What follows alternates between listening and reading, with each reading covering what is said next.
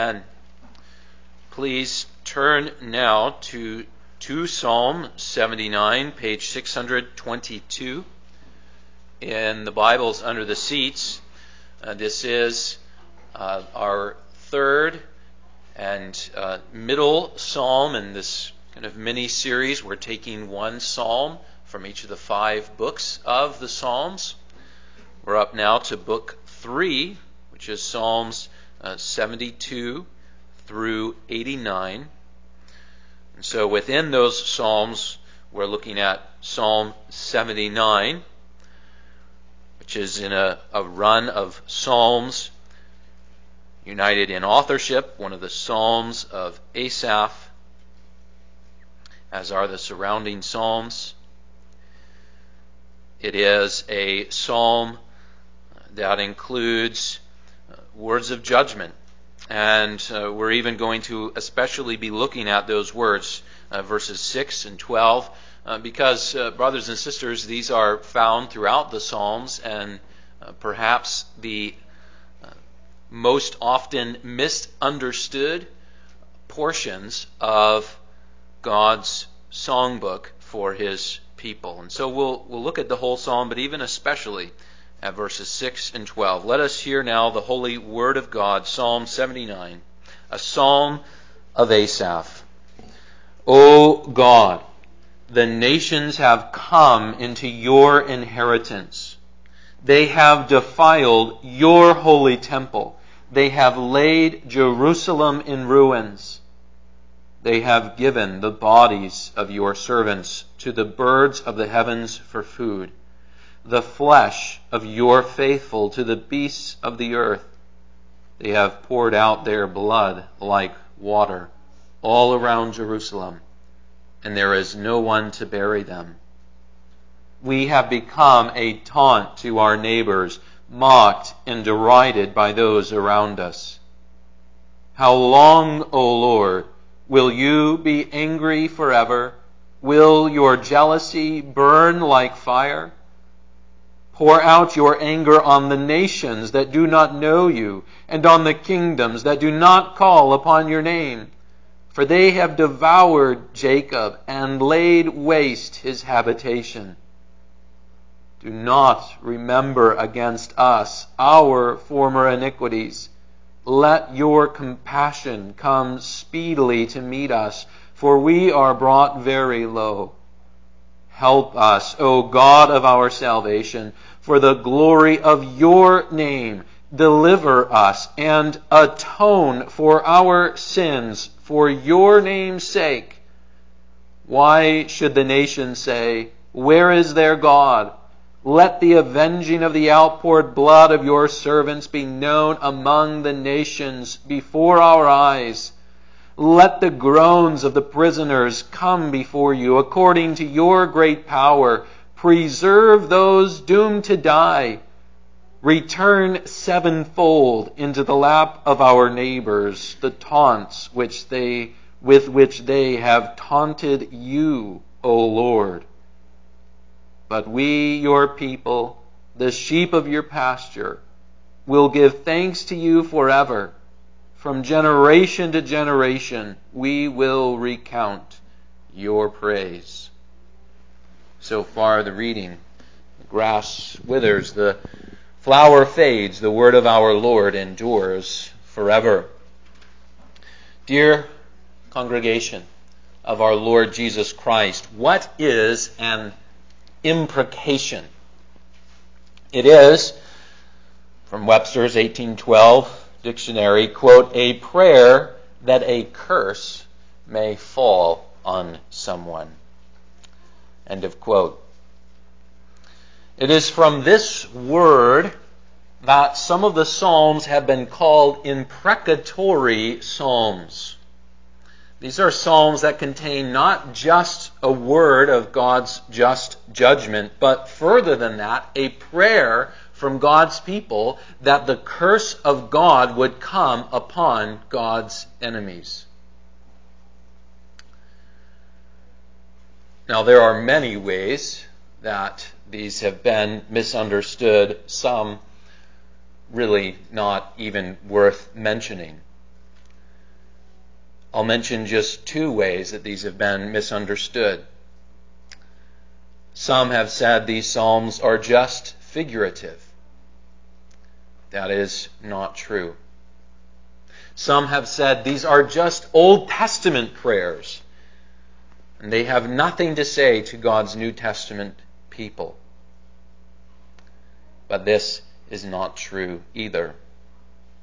As we will consider working through this psalm, and especially verses 6 and 12, the two imprecatory verses of this psalm. These psalms, while not a common or frequent part of God's songbook, are there. They are sprinkled throughout the songbook even. These are part of the prayers of the people of God. They are for Old and New Covenant believers both. It is appropriate, more than appropriate, it is good for us to sing and pray about the just wrath of God against unrepentant unbelief. And so our theme this morning is this: the just wrath of God fulfills many purposes. And we're not going to try to go through a list of all of those purposes, but we're thinking especially about three of them, and those are our 3 points. First, judgment for deliverance of God's people. Second, judgment for justice against God's enemies. And third, judgment for God's own glory. Well, let's look at judgment for deliverance of God's people. There are 4 major categories of the Psalms that are often spoken of: Psalms of praise, Psalms of lament, Psalms of confession, and imprecatory Psalms. These categories are not seamless. Many of the Psalms, including this one, blend those themes together. And even this psalm is sometimes called a psalm of lament instead of an imprecatory psalm. But the categories are helpful, and thinking of the Psalms in terms of these categories is helpful in a number of ways. Just one of those ways is if we think about the Psalms of praise. We see that this is found again and again and again. Many of the Psalms can be Psalms of praise. And then we can see that they're strategically placed. Lord willing, we'll think about this more in a couple of weeks when we look at the Hallelujah Psalms at the very end of the songbook. That is the last word. The last word is to praise Yahweh, to praise the name of the Lord. And then as we think about the imprecatory Psalms, if we try to look for a list, there are some lists that are a little bit longer. They might say there's about 20 imprecatory Psalms, but others would say, again, these categories are not seamless. Others, it's more common to say there's about 10 of these Psalms, which is not nothing, but that's not a huge proportion of 150 Psalms. But it's not only the number, but it's also the placement of these Psalms. Because even if we took the longest list of imprecatory Psalms that we could find, if we took a list of 20, there are no Psalms called imprecatory Psalms that ever begin one of the 5 books of the Psalms, or that ever end one of the 5 books of the Psalms. Brothers and sisters, the ordering of the Psalms is intentional. There's something being revealed to us, even in the fact that the 5 books of the Psalms individually, they do not begin with a curse against God's enemies. They do not end with a curse against God's enemies. It's part of the prayers of God's people, but it's not something we go to frequently, again and again and again, and it is, as a general pattern, not our first word, it's not our last word. And so now as we zoom in on Psalm 79, we see that this particular psalm is not an everyday psalm for everyday situations. This is a prayer for people who are in the midst of intense suffering. This is a prayer for a war-torn nation, suffering under the hand of a nation known for its cruelty in its destruction of its neighbors. It is plain, though the Babylonians are not named, that this is a psalm about the destruction of Jerusalem, the hand of the Babylonians in 586 BC. This is a time when God's city, God's temple was destroyed, and we see that in verse 1. And this is going to be the focus of our third point, but see right there that the place the psalmist begins is with what has been done to God himself and to God's house. God's city is destroyed. Verse 2, the bodies of God's people are left unburied. We have many more details about this from the chronicler and from the prophets. We know, for example, from Lamentations 4 verse 18, that the reason why the bodies were left unburied is not only because there were so many, but it is also because the few people who survived were running for their own lives. The blood, verse 3, is poured out and running like water. This is not an everyday psalm. This particular psalm is not an everyday psalm for everyday situations. This is a psalm for war-torn places. There's a Presbyterian minister, Michael Lefebvre. I think I pronounced that right. Ask Francois if I got that right later. And he wrote a book about the Psalms. And he speaks there about a time when he was at a conference with ministers from other nations, including a minister from Rwanda and a minister from Nigeria. And those are war-torn countries. Those are places where people have seen great devastation on a national scale. And both of those ministers gave testimony to the important place of the imprecatory psalms for God's people in those places. And we know that even as we have been spared from seeing firsthand war-torn things in this state, in this nation for a long time, we know that devastating events can happen on individual and family levels as well as national levels.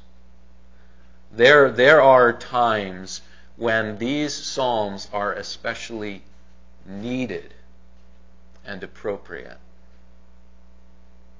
These are part of the prayers of God's people. But brothers and sisters, not every imprecatory psalm speaks to exactly this kind of situation. And I would like you to turn with me to 1 Corinthians chapter 16. 1 Corinthians chapter 16. We're going to look at verse 22. Because there are a number of places in the New Testament where it is plain that words of imprecation are not just an Old Testament declaration.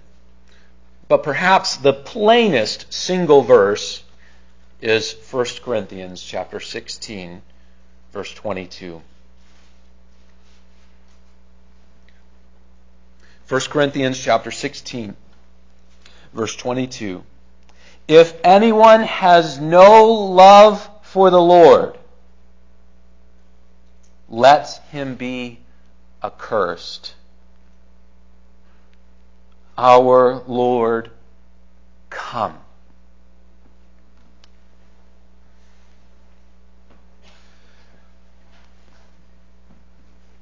Imprecatory psalms are not just for days when blood has been poured out like water by cruel armies.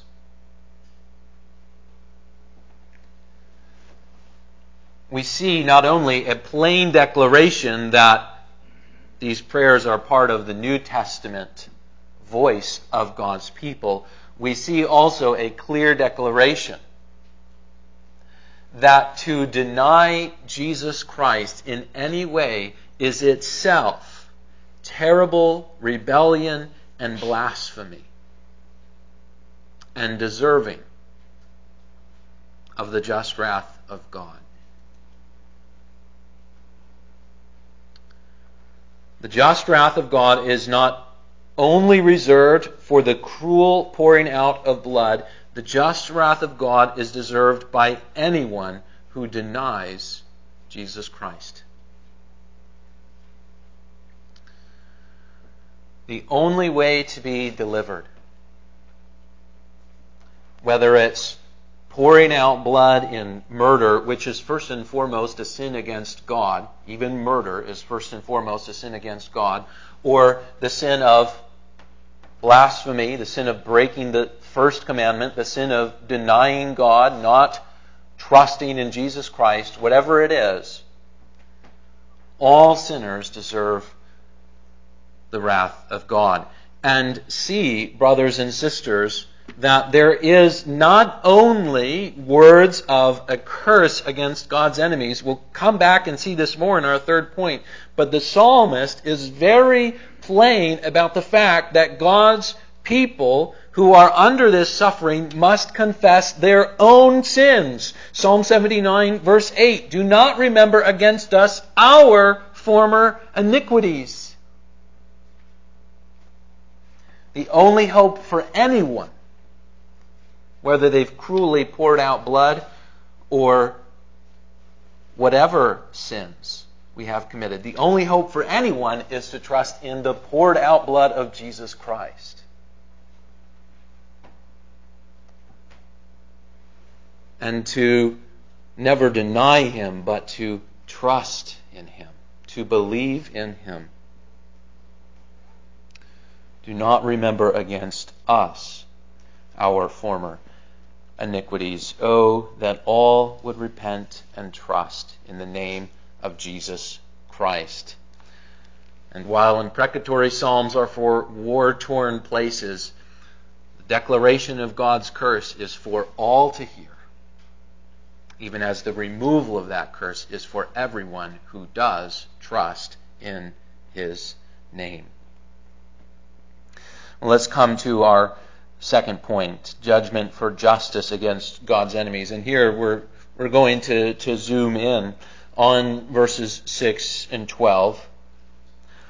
Because even as Psalm 79 is commonly called an imprecatory psalm, I found 4 different lists of imprecatory psalms, and the shorter or longer lists, they all include Psalm 79.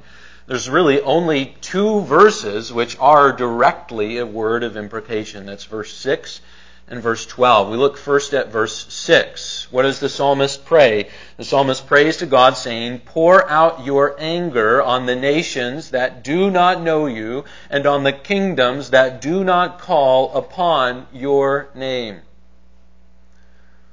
Those who have cruelly poured out the blood of others will now be the recipients of the justly poured out wrath of God. That is the prayer of the psalmist. And in this immediate historical context, that prayer was absolutely answered. The extremely powerful Babylonian nation was not long for this world. There were people who saw the destruction of Jerusalem, who lived to see the destruction of Babylon.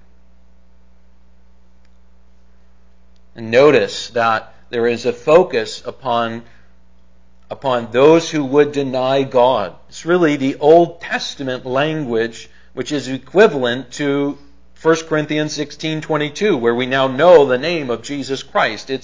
There is a focus upon the fact that they will be judged because they do not know you, because they do not call upon your name. The second verse of imprecation, the second verse which is directly a prayer for the curse of God to come upon God's enemies, is verse 12. And here the focus is not the Babylonians who destroyed Jerusalem with such cruelty. Now the focus is on the surrounding nations, such as, for example, the Edomites, who are singled out for this sin in a number of the prophets. It is a focus on the surrounding nations, such as the Edomites, who stood by and mocked the people of Israel as the Babylonians wiped them out. As the Babylonians stood in siege and starved out Jerusalem before they destroyed it, the neighbors did nothing. Indeed, we read in the prophets that the Edomites even stood in the road, and as the few survivors of Jerusalem were trying to escape, they would point out to the Babylonians and say, there's an Israelite, he went that way, go get him. But even here, the focus is not so much on what the neighbors have done to God's own people. The focus is on the fact that in taunting God's people, they have taunted God himself. The taunts, the end of verse 12, which they have taunted you, O Lord. Again, we'll speak about this more when we get to our third point, but we see it all throughout. There is a concern for God's own name. And this was indeed the common misconception, the common error of the day, something that the Israelites so often failed to fight against as they ought. The common conception in the ancient Near East was that each nation had their own god or gods, and when two armies clashed, it wasn't just army against army, it was this god or gods against these gods. There was only one nation that believed there was only one true God. And so the taunts of the neighbors is, look, the Babylonians, their gods are the powerful ones. Yahweh can't stand against them. There's a complete misunderstanding of the true sovereign work of God. That this was God's own jealousy, verse 5, because of the sins of his own people. And that God was in control of all things. And it is always tempting to be swayed by the common misconceptions of the day. Holding on to these false ideas about what nations are and how gods or gods relate to nations. In mocking the people of God, they're really mocking God. And so the psalmist prays, return sevenfold, return completely onto the lap of our neighbors, the taunts with which they have taunted you, O Lord. Now, let's zoom back out. And remember, in the first point, I said that the imprecatory psalms are not the first word or the last word. They're not the first psalm or the last psalm with any of the 5 books of the Psalms. People of God, does this speak to us of a general pattern? Yes, it does. While we can speak and even pray plainly about the wrath of God coming upon the unrepentant enemies of God, it should be our usual pattern to surround words of God's just judgment with words of life, with the gospel on either side. That should be our general pattern. You see that not only with how the imprecatory psalms are placed within the books of the Psalter and within the Psalter as a whole, we see this pattern in a number of ways. Please consider one New Testament example with me. Let's turn to Acts chapter 7. One New Testament example of a plain declaration of the just judgment of God surrounded by words of life, of the gospel. In Acts chapter 7, as Stephen is put on a mob trial, there's no true justice going on here. And he gives a sermon, a speech before that mob, and he speaks through an overview of the history of God, including God's promises and his deliverance of Abraham and of the people. And then as he is concluding that summary of Old Testament history, he comes to this word of judgment in Acts chapter 7, verses 51 to 53. Acts chapter 7, verse 51. You stiff-necked people, uncircumcised in heart and ears, you always resist the Holy Spirit. As your fathers did, so do you. Which of the prophets did your fathers not persecute? And they killed those who announced beforehand the coming of the righteous one, whom you have now betrayed and murdered. You who received the law as delivered by angels and did not keep it. Now, Stephen, who has just spoken this word of judgment, you stiff-necked people, what is his last word? Now go down to verse 59. And as they were stoning Stephen, he called out, Lord Jesus, receive my spirit. And falling to his knees, he cried out with a loud voice, Lord, do not hold this sin against them. And when he had said this, he fell asleep. Stephen makes a plain declaration of God's judgment against unrepentant sinners. And Stephen's last word as they are unjustly stoning him to death is a prayer that they would be forgiven. As Michael Lefebvre once said it, quote, subsequent events show that both Stephen's expectations were right. God did bring judgment upon the temple and its leadership. The temple was destroyed by the Romans in 70 A.D. And God also brought repentance and forgiveness to at least one from amongst them, Saul, also called Paul, prior to that judgment. Brothers and sisters, this should be our general pattern. Prayers of God's just judgment are part of our songbook, our prayer book. They should be part of our prayers. Have you ever prayed that those who are in rebellion against God would be judged? But it is not the first word, it is not the last word. There is a prayer for mercy. There is a declaration of God's gospel and the good news. And that's the dominant theme. That's the surrounding word. Repeated again and again and again throughout God's word.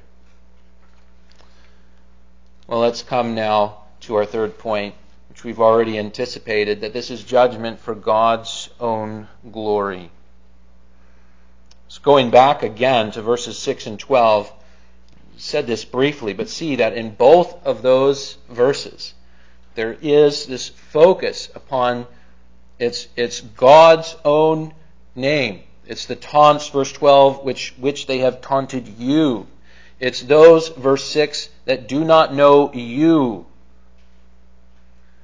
And here, brothers and sisters, this is something which is consistent in the imprecations found in the Word of God. It is not a personal word of vengeance to be personally carried out. That's a story that the people of this world love. I mean, how many movies and TV shows are dominated by that theme, right? The renegade revenger goes out and carries out justice in his own name and for his own sake and by his own hand.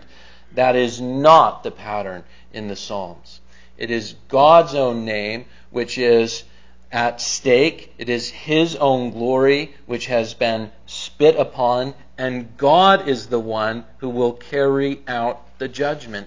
He is the righteous judge. The Apostle Paul says it this way in the New Testament in Romans 12, verse 19. Beloved, never avenge yourselves, but leave it to the wrath of God. For it is written, vengeance is mine, I will repay, says the Lord. And we see in Psalm 79, we see not only the concern for God's name in verse 6 and verse 12 and all throughout, we also see the very explicit word about the glory of God's own name in verse 9. Help us, O God of our salvation, for the glory of your name. Deliver us and atone for our sins for your name's sake. And there, brothers and sisters, is another thing that we consider just briefly, that the psalmist, even though this is commonly called one of the imprecatory psalms, there is as much in this psalm about the need for God's own people to confess their own sins as there is any word about the curse that comes about upon God's enemies. Deliver us from our own sins. Atone for our sins. What is atonement? I mentioned this briefly in our assurance of pardon. Atonement is closely related to propitiation. They are both words that emphasize that we need to be covered, that we are all under the wrath of God. And atonement especially emphasizes that wrath must be covered. Propitiation especially emphasizes that there must be appeasement, there must be satisfaction for that wrath. We must confess our sins and look to Jesus Christ, who is the only one who can satisfy that wrath and save anyone, for we are all sinners who deserve God's judgment, saved only by His atoning, propitiating blood, spilled for us to save us from sins. And so this is why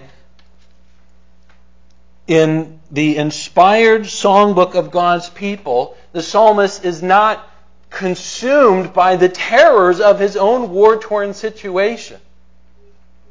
Inspired by the Holy Spirit, the psalmist, through the cruelty of the Babylonians who went above and beyond what any just judgment would ever be, and even as there are curses pronounced against God's enemy, there is a deep concern for God's own people to confess their own sins.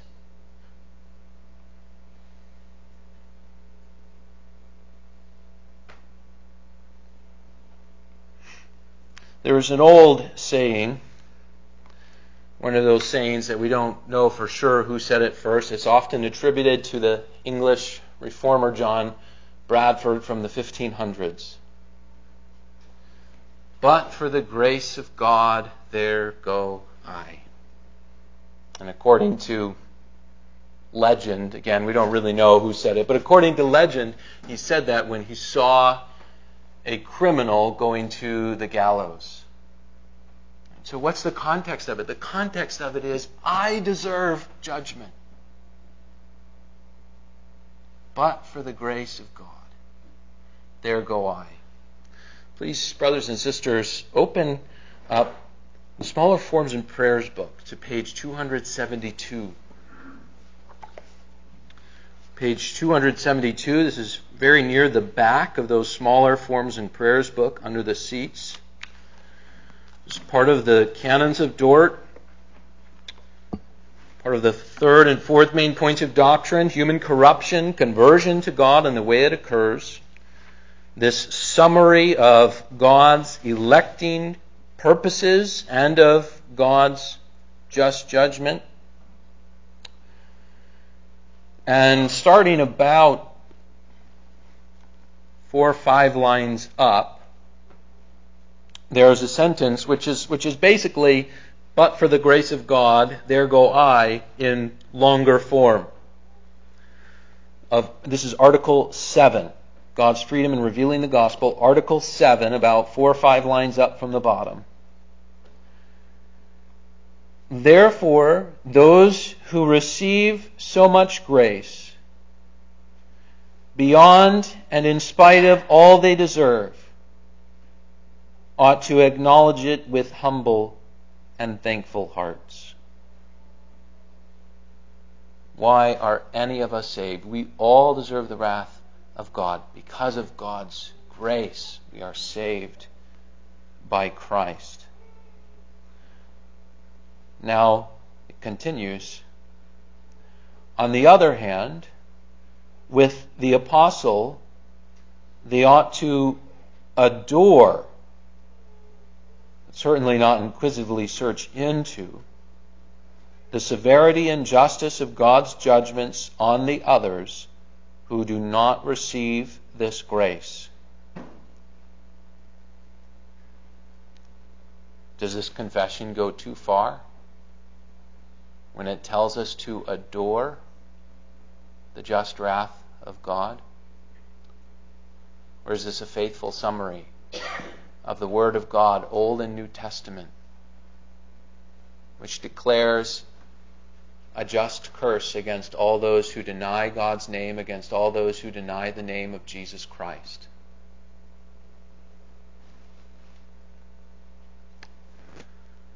These are part of the prayers of God's people. Gerhardus Voss once said it this way, quote, God is both sovereign and righteous. He possesses the unquestionable right to destroy all evil in his universe. If it is right for God to plan and effect this destruction, then it is right also for the saints to pray for the same. End of quote. And when we take God's word for what it is, we see this is true. This is God's Psalter. It does include prayers for God's just judgment, all for God's own glory. God's name is glorified. God is the righteous King over all. And all rebellion against him deserves that punishment, even as he is faithful and just to forgive us our sins. If we've poured out blood or denied the work of Christ, there is yet salvation for any who repents. These are not to be avoided. They are to be adored. This is all for the glory of God. There is one true God over all, and all will bow the knee to him. Some in the glad submission of worship, others in the fearful submission of just punishment.